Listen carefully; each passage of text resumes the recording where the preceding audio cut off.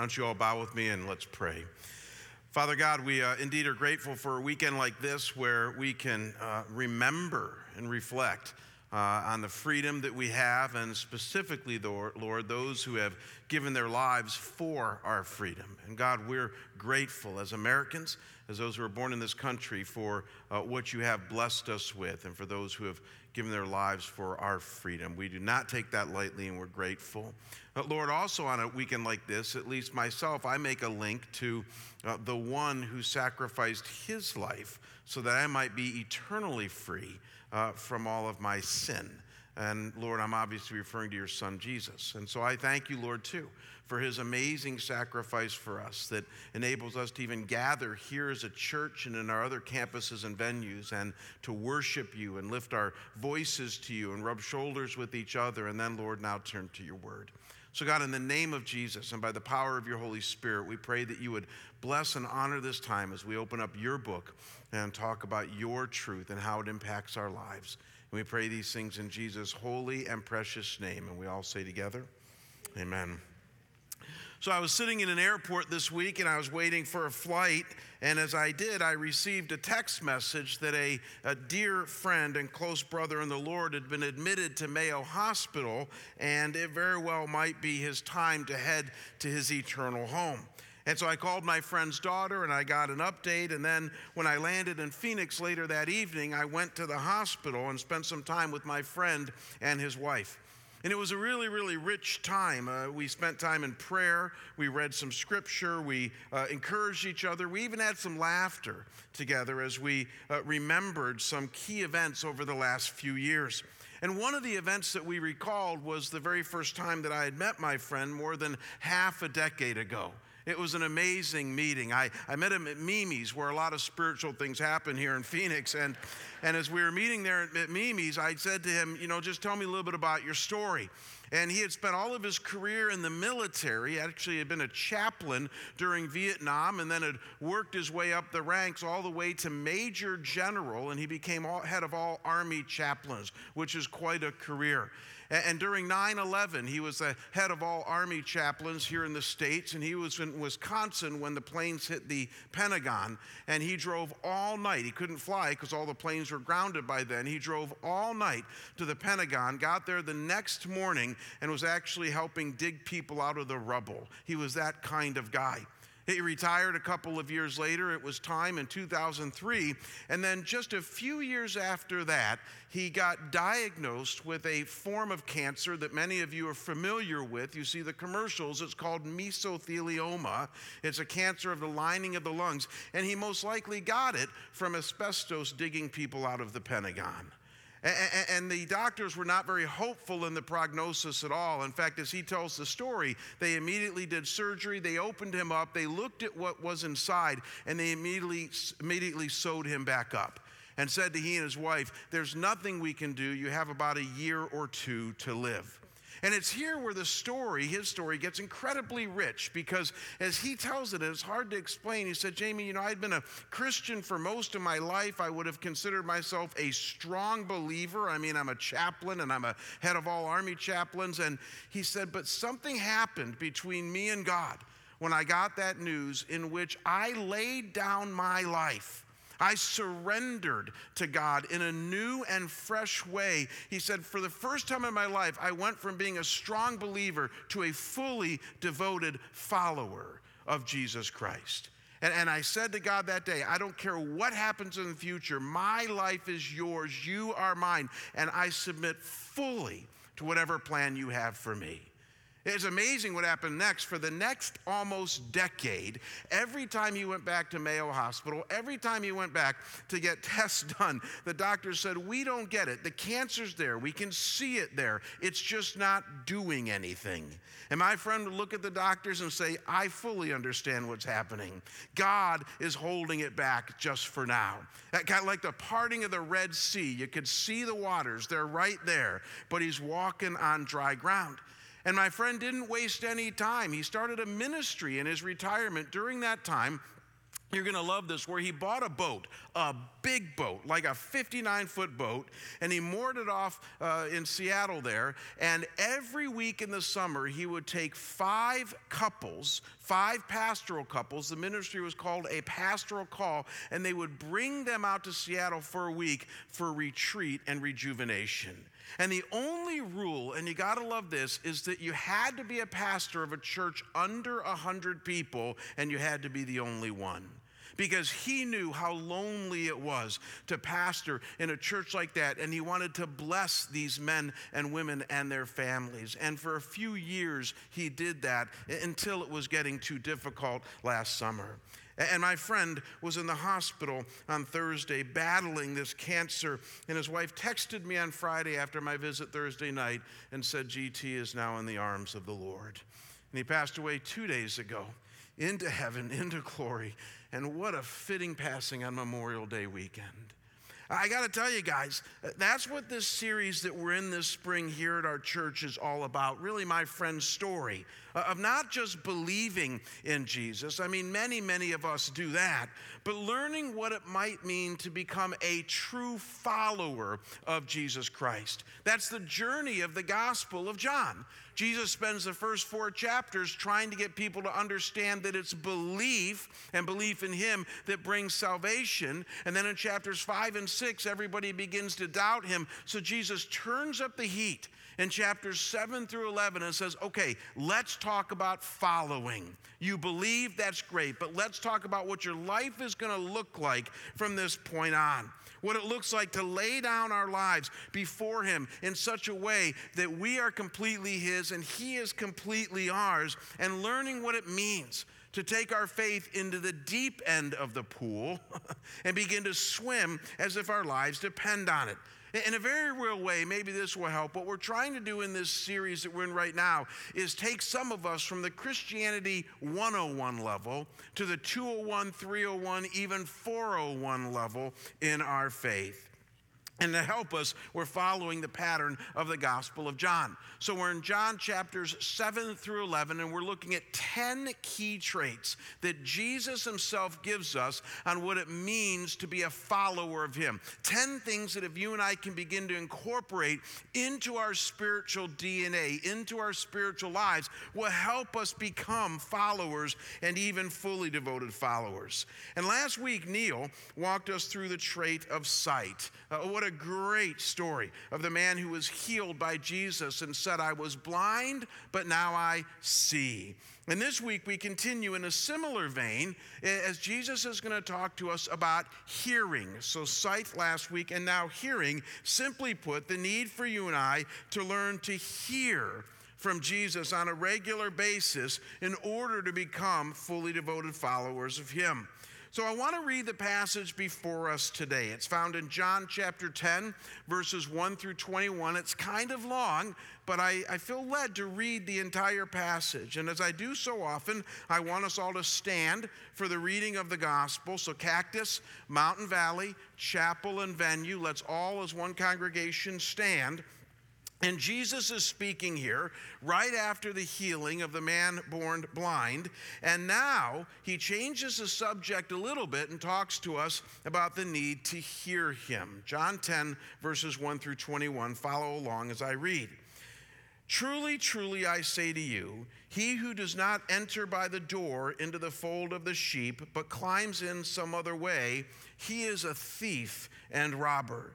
But he who enters by the door is a shepherd of the sheep.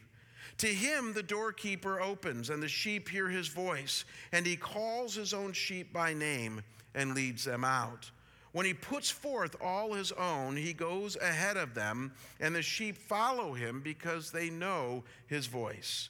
A stranger they simply will not follow, but will flee from him because they do not know the voice of strangers. This figure of speech Jesus spoke to them, but they did not understand what those things were which he had been saying to them. So Jesus said to them again, truly, truly, I say to you, I am the door of the sheep. All who came before me are thieves and robbers, but the sheep did not hear them. I am the door. If anyone enters through me, he will be saved and will go in and find, or go in and out and find pasture. A thief comes only to steal and kill and destroy. I came that they may have life and have it abundantly. I am also the good shepherd. The good shepherd lays down his life for the sheep. He who is a hired hand and not a shepherd, who is not the owner of the sheep, sees the wolf coming and leaves the sheep and flees, and the wolf snatches them and scatters them. He flees because he is a hired hand and not concerned about the sheep. I am the good shepherd, and I know my own, and my own know me, even as the Father knows me, and I know the Father, and I lay down my life for the sheep. I have other sheep which are not of this fold.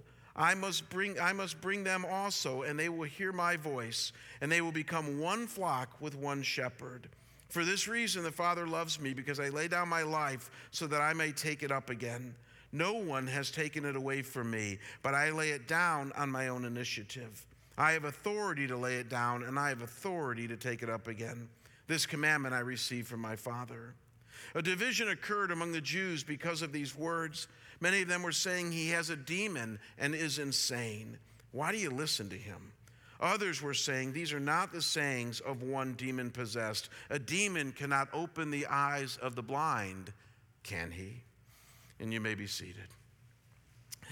Now, obviously, Jesus is speaking here using a very simple word picture, or what we call an allegory. And the reason I say it's very simple is because we teach this story to our kids in Sunday school. They will come out of Sunday school and they have drawn a picture of a sheep and a shepherd and Jesus off to the side and all that. And it's really not a complicated story. I struggle with the fact that they didn't get it initially and Jesus had to explain it to them, because in that culture, it fit perfectly within the world that they were in. This is an artist's rendering of what a sheep pen would have looked like back then. We have very solid historical knowledge of exactly what was going on, because it hasn't changed even much today in the Middle East. They will build rock walls here made out of mud and clay to hold the rocks together. The walls would be about anywhere between 3 and 6 feet high, depending how many rocks they could find. And that would hold the sheep in the pen. And then you'll notice they would build a makeshift door for that, but what you'll notice is that it doesn't actually have a door on it, because the shepherd himself becomes the door. It's how they protect the sheep. The shepherd actually sleeps and eats and stands in the doorway there until he's ready to take the sheep out for more pasture. And when he does, he simply calls them, and even calls some of them by name. Sheep can know their own name, and they recognize the voice of the shepherd, and they come out. And that's Jesus' initial point in this, is that you got this shepherd, you got a door, you got a sheep, and the shepherd calls the sheep hear the shepherd, and he leads them. Very, very simple allegory going on here. But Jesus adds another dimension to it. He says, but once in a while, somebody wants to steal the sheep, so they jump over the wall, and they call to the sheep to try to get the sheep to follow them, but the sheep do not understand that voice. They only know the voice of the shepherd, and so they don't follow, but they flee. This is the word picture that Jesus is giving us here. And after giving this word picture, it says in verse 6 that they did not understand what he was saying to them. And so in verses 7 through 18, Jesus goes on to explain in very clear language what he is getting at. And he essentially says that he is both the door and the shepherd. He is the door and the shepherd. And this would collate really well with their understanding of sheep pens back then, because as we've already seen, the shepherd becomes the door. And so Jesus is saying, I'm the door and the shepherd. And as the door, he says people need to enter through me in order to have eternal life, and even life here and now, life abundantly. And then he says in verses 11 and 14 and 15 that as the good shepherd, I lay down my life for the sheep, which is obviously a clear allusion to the fact that he's going to atone for our sins by giving his life. And then he says, the sheep know me and they know my voice, he says in verse 16, and they follow me, that they hear him and they follow. And all of this is contrasted in verses 8 and 10, where Jesus says that before him there were thieves and robbers who tried to steal the sheep, but thankfully were not successful. Most commentators take this to mean the myriad of false messiahs that had come in and out of Israel for 300 or 400 years before Jesus that history documents. And then Jesus even mentions in verses 12 and 13 in this allegory that there are these hired hands who also tend to the sheep, but because they don't own the sheep like the shepherd does, they're not going to put themselves in harm's way to protect the sheep as the shepherd would. And again, most Bible experts take this to be referring to the Jewish religious leaders, the pastors of Jesus' day. It's an indictment upon them. They're not actually thieves and robbers like false messiahs would be. At least they're on the right side, but they're selfish. They're in it for their own gain. They're more concerned about themselves than they are the sheep. What an indictment on the pastorate. They had lots of activity, very little sacrifice. That's what Jesus is saying about the religious leaders of his day. And so what a great allegory or word picture that Jesus gives us here. Don't miss it, gang. He is the great shepherd of the sheep, and he is the door as well to eternal life for the sheep. And who are the sheep?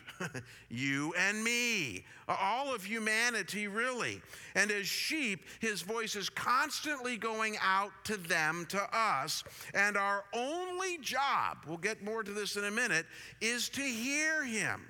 To posture our lives in such a way that we're listening, so that when we hear his voice, we begin to follow. And when we do, he promises to lead us.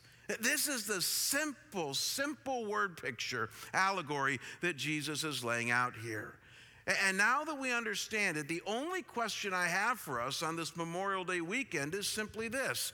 What does it mean for you and I today, right? I mean, we get it. Maybe you heard this in Sunday school when you were in first grade, but you get it. You understand that this is how Jesus wants to function in your life. But what do we walk away with today from this allegory?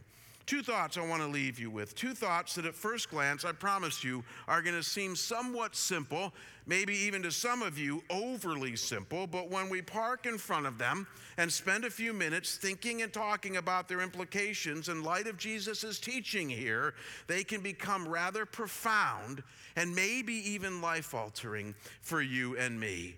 And the first thought that we glean from Jesus' teaching here is this, and that is present tense right now. Jesus beckons us to follow him by calling to us. This might seem so simple, even so vanilla to some of you here today, but hang on to every one of these words here because they're well chosen. Jesus beckons you and me to follow him each moment of each day. How? By calling to us. Here's what you need to know, guys. This is absolutely core to the allegory that Jesus gives us here. In verses 3 and 4, Jesus tells us that the real shepherd stands at the door of the sheep pen and calls his sheep by name. That's rich. And that the sheep hear his voice, and then he leads them out. And then in verse 14, as Jesus is explaining the allegory, he says that his sheep know him and he knows them. It's the Greek word gnosko, which doesn't mean head knowledge, like you just know a lot about the Bible, but it means that you know Jesus personally. Why is that important? So that you might know his voice, and that when he calls to you, because that's the main method of how he wants to lead you, you hear him and you follow him. That's what he means by that. And then to be sure, in verse 16, Jesus reveals that he has more sheep to go out and get. And seeing that this was spoken some 2,000 years ago, it's a clear allusion to you and me someday coming into the fold. But what's really important to note is in verse 16, how these future sheep get into the sheep pen. Because Jesus tells us there's only one way, and he says, and I quote, "They will hear my voice." That's it, gang. That's how they get into this pen. They will hear my voice. As Jesus calls us, we will recognize it is him and we will follow. And so at the end of the day, what Jesus is laying out here is that it all depends on you and I hearing him. He promises to call. He promises to beckon us to himself. He promises to lead us when we respond. The only thing we have to do is to hear him. This is how it works. This is the very nature, don't miss this, of spiritual reality. That Jesus is constantly looking and calling, as Peter would eventually write in his epistle, not wanting anyone to perish, but all to come to repentance. Jesus is constantly looking and calling, and his voice is constantly going out to this world and to those around us and to us. And the key is to hear his voice and allow him to lead us. And then as he leads us, he will show us the way to go in life. We will become lifelong learners and followers of him, not just believers, but as my friend I told you about earlier, we can become followers. And I know how some of you think. You're thinking, well, Jamie, of course. I know you said it's going to be simple, but this is overly simple. Of course, this is how it is. I mean, how else could it be? How else might people think it works? I'm glad you asked. I want to share with you a couple of things right now, a couple of ways, generally speaking, that people today tend to see the nature of spiritual reality. And this is going to be very important for you to tune into right now, because I'm not sure many of us realize what's going on around us or even inside the walls of the church. Because the first way that I'm going to share with you that people tend to see spiritual reality is what I'm going to call the primarily secular way that's going on in the culture around us here in America. But then there's also a primarily religious way that many people tend to see spiritual reality. But they both have one thing in common, and that is that they both completely misunderstand John chapter 10 and what Jesus is laying out here. So the first way is the way that our world tends to see reality and even spiritual reality. And it goes something like this, and that is that our world says, figure it all out on your own, find your own path, and then do what you believe is right, with the only rule being don't hurt anyone else in the process. Am I right? I mean, I'm telling you, this is the way that our culture thinks about life in general and even spiritual life. Figure it out on your own, find your own path, carve your own way, and then do what you believe is right without hurting anyone else. I'm telling you, it's the mantra of the postmodern world. And it's so ingrained in everything around us that you might not even recognize it until we point it out. I mean, it's the message of the media, academia, culture, society, entertainment. It's even the simple way that your friends, your coworkers, your neighbors think. Again, kind of like swimming in dirty water. You don't even realize it because it's just around you, but it's just assumed by many people that this is the way things should be. That you define your own reality. It's the American way. You carve your own path. And as you do that, make sure you got yourself a good value system and a set of mores that you define for yourself. Again, the only rule being, don't ever adopt a value that would hurt another person, because that would be rude. And what we simply need to see, guys, is that thinking like this, seeing the world and reality like this, takes any semblance of the biblical God and Jesus completely out of the picture. I mean, don't get me wrong. It's not a bad start to develop your own value system and your own set of mores. It's not even a bad start to say, what do I think reality is about? But if that's where you end, if that doesn't just become the beginning, but also the end, and you never get to the biblical God or the biblical Jesus, then obviously you haven't understood what Jesus and the Bible is about. Because in this way of thinking, there is no Jesus who has a plan for your life. In this way of thinking, there isn't even a God who intervenes in your life with his good will for you, no matter what you might think is right.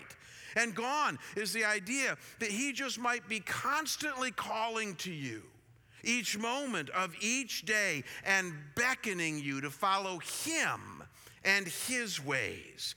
Please see, it's a totally different way of seeing the nature of reality, even spiritual reality, and it's all around us, tempting us to think like this as well. I mentioned earlier that I was traveling this week, and when I travel, I do a lot more reading. Some of you do the same thing as well. I'm usually busy here with meetings and other things, but when I travel, I have more time. So I spent more time looking at news this week, and without even trying to do this, I just started to notice particular patterns in the news that I was reading that I think collate really well with this secular view of reality and even spiritual reality. I was reading one article. It was just a human interest story on a Hollywood A-lister who's having her second baby. Doesn't that sound exciting? And I'm not going to tell you who it is because it's not really a positive illustration, but it's not super negative. It just is. And this Hollywood A-lister was being interviewed about her second baby, and she said this. She said, "I feel great. I love being pregnant. A lot of women don't feel this way because it's rather uncomfortable. It is painful, but I love being pregnant." And then she said this at one point in the interview. She says, I feel that the overall process of having a baby is an amazing one. I feel so productive creating a human being that I'm so excited to meet because I know that I have such a spiritual connection to them, and I can't wait to meet the newest member of my family. And again, reading this, if you and I read this on a Wednesday morning while reading the paper or the news, it would seem very benign, somewhat innocuous, but reading it through the lens of what the Bible says, and Jesus says spiritual reality is to be about, I don't know about you, but I feel so sorry for somebody like this. I mean, let me ask you, when you had a kid, or men, when your wife had a kid, did you see it as you creating a baby? I mean, is that how you saw it? I didn't. I was a believer in Jesus at that time, and I gave great thanks to God for his creation inside my wife's womb. I would not have said that I love this overall process. I feel so productive creating a human being. But that's how many people think. And then I don't even know what she means by a spiritual connection that she has, because what's missing here is any mention of God, any mention of truth, any mention obviously of Jesus. And so my question would be, what does a spiritual connection mean outside of all that? I'm sure there's an answer, but I'm not sure it's what the Bible would say. As I'm reading that article this week, and then I started reading another article about the other end of the spectrum. I read an article on retirement. Now, don't worry, I'm not thinking of doing that soon. But it was a great article about Merrill Lynch's recent study on retirement. And what caught me about this article, and some of you will love this, is that they've actually done empirical study, and like there's stages of grief, there's actually stages people go through in retirement, and that interested me. And they call it the 4 stages of retirement leisure. The first stage happens about 5 years before you retire, and it's called winding down and gearing up.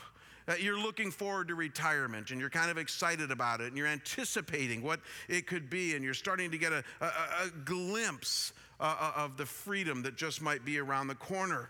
And then when you finally retire, they say you hit stage 2. It's called the liberation and self-discovery stage. And it only goes on for about 2 years or less. But they've been able to show empirically that 78% of people who retire in the first 2 years finally feel like they have enough free time. And that 92% say that retirement has finally given them the freedom to do what they want to do. And you feel liberated. But then in years 3 through 15, so for the next 13 years, you go through stage 3 of retirement, and they call it the greater freedom and new choices stage, where they've been able to show that you develop a new identity and new feelings of happiness and contentment, and you just enjoy life. Of course, this is Merrill Lynch trying to get your money. But anyways, they're enjoying life during this time. But then, and I thought this actually made sense, is that after year 15 in retirement, I think you're now about like 75 or 80, even older, you go into stage 4 that they call the contentment and accommodation stage. And this is where you're bent on trying to maintain your health and maintain your independence, and you tend to focus on that. And they said you even tend to reprioritize family and your commitment to them and to key relationships. So I read this article, and I thought to myself, now bear with me guys here, I thought to myself, there is not anything in this article that I would disagree with. It actually kind of excited me. It was very positive about the different stages that people go with in retirement. The thing that I noticed was one glaring absence in their analysis of retirement. Do you know what that absence is? God and the entire spiritual life. And some of you are saying right now, oh, come on, Jamie. I mean, really, that's just the way our culture is. That's my point. My point is that Merrill Lynch can do an entire study on what retirement is going to look like until your death and not even mention God or the spiritual life. I work with people a lot, and I'm with many people when their bodies are stopping to work and they're dying. And I'm telling you, they're thinking about God. As many of us get older, as many of us realize that life is very temporal and not eternal in nature, we start to wonder, is there more? Is there something more than just getting money and having a good retirement and raising a few semi-good kids and having a bunch of friends and things like that? And we start to wonder to ourselves, is there more? Is this all there is to life?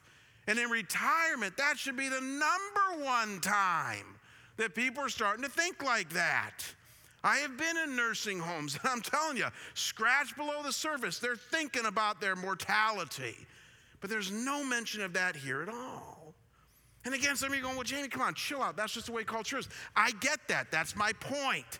You see, what we don't realize is that for the first 1,900 years in the western part of the world here, there was a spirituality, a biblical spirituality imbued in much of popular culture. This is going to seem weird to you, but in 1850 in Britain, when Charles Spurgeon would preach at the famous Metropolitan Tabernacle, the Monday morning headline would be what he talked about on Sunday morning. Can you imagine in the Arizona Republic, the headline being, here's what Jamie said yesterday? I'm not saying that they should do that. I'm just saying that was the culture that they lived in back then. You and I live in a culture where when you go to work on Monday morning, it would be kind of weird if you said, hey, you know what my pastor was talking about yesterday? I mean, some of you do that, and you're kind of bold, but the reality is that most of your friends would not be interested in that. Why? Because we pulled spirituality and a semblance of biblical spirituality almost completely out of culture. And the way that our culture thinks today, because they're going to fill it with something, is this. Figure it out all their own. Find your own path. Then do what you believe is right without hurting anyone else. And my simple point is recognize that around you, gang, because I think it influences us more than we might want to admit. And then while you're chewing on that, let's also note a second alternate way that many people tend to see spiritual reality. And this is going to shock some of you, is alive and well in the church among many well-meaning Christians. And it goes like this. And that is that Jesus wants you to get with the program. And so as the great and good shepherd, he's going to drive you until you do and clobber you until you get it right. And you know, we laugh, and I laugh too when I wrote it like that. But there are many of you here today that are about ready to cry because we finally said it for what it is. I'm telling you, I hear this week in and week out. It's how many of you tend to see Jesus and his role in your life. I mean, here's the deal. You know that he wants you to follow him, and you know that he wants you to be good and to do his will. But we're fallen. And we're so prone to mistakes. We're like sheep, the Bible says, who wander and go our own way. And so we tend to see Jesus, if you're at all honest with yourself, as one who is constantly disappointed in us, constantly frustrated with us, constantly waiting for us to get our act together and get with the program. And because he's so disappointed and so frustrated with us, we see him as one who stands behind the sheep, not in front of the sheep, calling us to himself, but behind the sheep, driving them and ready to whack them every time they mess up, which is quite often. And so before you know it, the Jesus that you view is a Jesus who is the taskmaster of your very soul. And as a quick side note, do you want to know how you can tell if you or somebody else has fallen into this mindset? Look at how they treat those around them. Whenever a spouse comes to me and says, my husband is this way or my spouse is this way, and they're so hard on me and they're so hard on the kids, they don't even want to be around them anymore, and they're this way at work and all that, I say, I get it. I can promise you that is how they see God. That if we talk to them about their theology, if we talk to them about who God is in their life, they see God as one who is tough and stern and disciplinary and awfully mad at them in this world on a regular basis. Not, as Jesus says, one who weeps over the things happening in this world and like a mother hen longs to gather all to himself. They don't see it that way. They see it as God who is stern and angry and vengeful and ready to clobber us because we just can't seem to get it right. And what you need to realize, guys, is that this is a vast departure from the way that Jesus describes things here in John chapter 10. Look again at verses 3 and 4 and see if you can pick it out. Jesus says, the sheep hear the shepherd's voice, and he calls his own sheep by name and leads them out.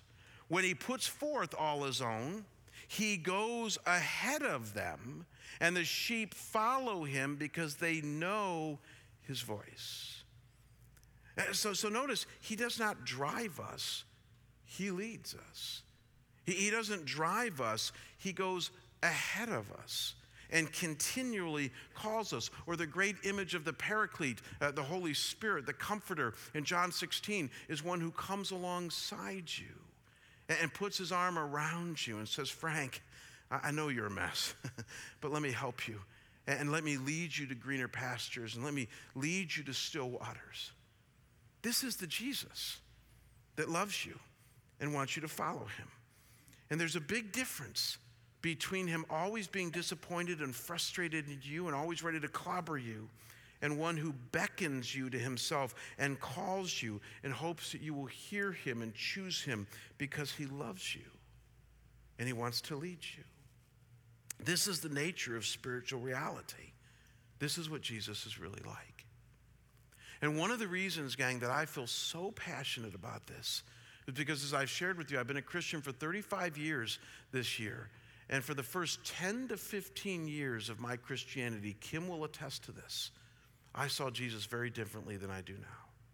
I really fell into that trap of seeing Jesus as one who was always frustrated, always disappointed, driving me, and it's how I treated others around me. I was very disciplined. I was a taskmaster in my job and with my church and with my kids, and even, sadly speaking, with Kim, I was constantly angry and frustrated. And it got so bad that at one point I had a wonderful senior pastor. I was an associate pastor, thankfully, and I had a wonderful senior pastor who one day said, look, here's the deal. Either you get in therapy or you're fired. And I didn't want to get fired, so I went to therapy. And in counseling, over a couple of years, seeing this wonderful, gentle Christian counselor who knew the Lord, he helped me discover that a part of my view of God was just so screwed up. I remember one day I came in, I've told you guys this story before, but I came in and I sat down with him and I just started to unload my week to him, and he just sensed so much anger in me and frustration and shame and guilt and all this stuff. And at one point he just said to me, he said, have you ever thought of being gentle with yourself? And I didn't even know how to register that. I thought, what does that have to do with any of this? And then he knew that because I was seminary trained, he said, let me ask you a question. And this was a turning point for me. He says, is Jesus your Savior a gentle Savior? And because I knew the Bible, what did I have to answer? I had to say yes, because Jesus says, I am gentle and humble in heart. I mean, Jesus said the direct quote. So I said to him, yes. He said, so here's my question for you. If Jesus is a gentle Savior and one who died to forgive all of your sin, and as Jeremiah says, you wake up every morning and his mercies are new every morning for you, then why are you so angry and hard on yourself? And guys, I had absolutely no answer. I was found out in my awful theology on how I viewed God. And it didn't change overnight. It would take years for me to start to posture my life differently before Jesus, and began by seeing him differently. Seeing him as the great shepherd who loves me, who, wants me to get things more right. He wants me to repent. He wants me to grow. He wants me to obey. All those things are still on the table. But the driving force behind that, now don't miss this, is that, can you go back to the point here? Is that Jesus then beckons us to follow him by calling to us. That's what I had to learn. And when I did, it made a huge difference in my spirituality. So 2 different prevailing views on the nature of spiritual reality, really 3. One of them is alive and well in culture, and it takes Jesus' personal call and leading in our lives, and it takes it off the table 100% and replaces it with you're the master of your own destiny. I hope we don't fall into that one. But then there's the other one that's alive and well in the church. A bunch of angry, driven people who constantly see God as disappointed, angry, and frustrated even with us until we can finally get it right, and we miss Jesus' call and his beckoning on our lives. I ask you, how do you see Jesus here today? The world system, a harsh theology, or by John chapter 10, the Jesus who truly is? Maybe even for some of you, as Philip Yancey says, the Jesus you never knew, but that he wants you to come and know. And this leads me to the second implication that comes right from Jesus' words here. And we're almost completely out of time, but this acts as a good wrap-up and really something for you to think about in application form. And it's this, and that is, as I've said already, our primary response. Really, gang, the only thing he wants from you is to hear him and to follow. See, here's why this is so rich. Many of you today, especially those of you who see Jesus as a taskmaster of your soul, here's how you function. You have a list this long in your mind of things that you know God wants you to get right. And let's be frank, the list is probably correct. Amen? I mean, the list is probably things like stop being such an idiot at home, stop looking at pornography, don't drink so much, stop lying at work. Do I need to go on? Stop missing church like half the time. Stop being so critical of your pastor. Things like that are on the list. And I wouldn't disagree with any of those things. Those are all things that I think God wants you to get right. But in your current mode, this is how you function. You wake up every day and you say, okay, God, I know I'm a mess up. Nobody else knows because I'm really successful and I got a good 401k. But I know I'm a mess up. And so you know what I'm going to do today, God? I'm going to try my best to get it right. And in all your fleshly strength, you try to get it right. And as Dr. Phil would say, how's that working for you? Because it doesn't work very well. And along comes Jesus, and here's what he does. This is really cool. He says, I get that list too. In fact, I made it for you. Those are things that are on the table. Those are things that I want to work on in your soul. But the only way you're going to get to even be able to work on those things is to have this as your daily number one agenda, and that's to wake up every day, open yourself up to him and say, I'm yours. I'm listening. Where are you going to lead me today? See, he wants full abandonment. He wants you. He wants your heart and your mind submitted to him before you even touch the list. And as you do those things, then he says, we can start to work on the list. And some of you are saying, Jamie, is this really the way it is? Again, very quickly, look at verses 3. Give me a click here. 4, 14, and 16 strung together in Jesus' words here. This should grab you because this is the point here. He says, the sheep hear his voice. They know his voice. My own know me. They will hear my voice. Do you guys see a pattern there, or is it just me? The response that he's looking for is to hear him. Each moment of each day, that beckoning call that he has on your life to love him and to follow him. That's what he's looking for. In fact, I find irony in verse 20 here when the response of the snarky religious leaders is this: why do you listen to him? Isn't that ironic? If Jesus was being snarky back, he'd say, well, that's my point, you losers. I want them to listen to me. Because that's my whole point, is that y'all don't hear very well, but if you could just do that, you'd be firing on 8 cylinders. Very quickly, people ask me all the time, well, how do we hear God? I mean, that's a big topic, and here's the good news, gang. We talk about that all the time around here. If you want to know how to hear God, continue to come to Scottsdale Bible Church, because this is what I have as a theme in my preaching all the time, but very quick primer to leave you on, because somebody said last night this was really helpful for her. The quick down and dirty theology on how we hear God is that the Bible says there are at least 6 ways that we hear God in our lives. We hear him through his word, obviously, to us, which is why we need to read the Bible, understand the Bible, hear the Bible preached, because he speaks to us through his word. He speaks to us through his Holy Spirit, who the Bible promises to live in those of us who believe, and God says through a still small voice, he will speak to us. He will nudge our spirit on a regular basis. And then he speaks to us through creation. The Bible says that the heavens declare the glories of God. They declare things to us. And some of us feel very close to God in creation. Our spirits feel open to him when we're on a hike or viewing the Grand Tetons or doing whatever we might do. It's a way God speaks to us. The Bible says he speaks to us in our conscience. Romans 2 says that our conscience defends, even accuses us, and that God is in all of that. He speaks to us through others. One of my favorite verses is in 2 Samuel, where it says, "And Nathan said to David, thus saith the Lord." One of my favorite sermons was a sermon that was entitled, "Everybody Needs a Nathan." Every one of us need a few people in our lives that we feel know God and at times can be his mouthpiece to us. And then God speaks to us even in circumstances. Did you know that?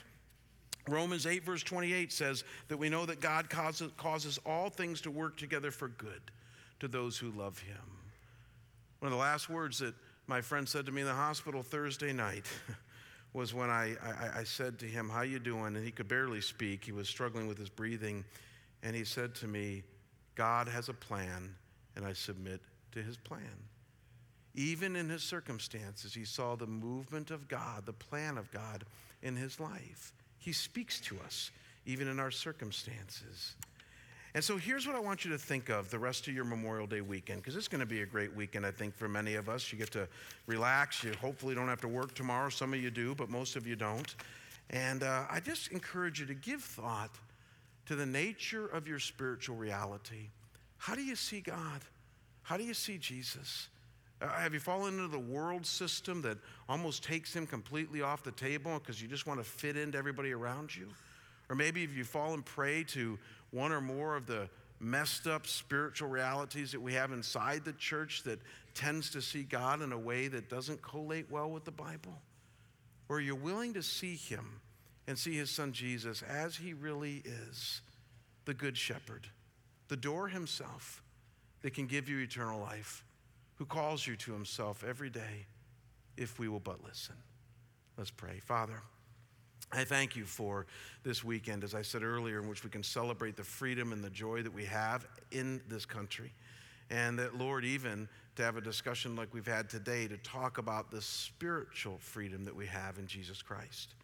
And God, we really do live in a world that's very different than the world that some of us grew up in. And Lord, that's hard for us. But as Jesus says, they can do whatever they want to the body, but they can never touch the soul. And so God, as we strengthen the things of the soul today, would you strengthen us as well? We love you. We want to know you as you know us. We want to see you rightly. We want to find our sufficiency and our satisfaction in you. In short, Lord, we want to follow. Help us to do so. Help us to hear you, I pray. In Jesus' holy and precious name. And we all say together, amen. God bless you guys. Have a great weekend.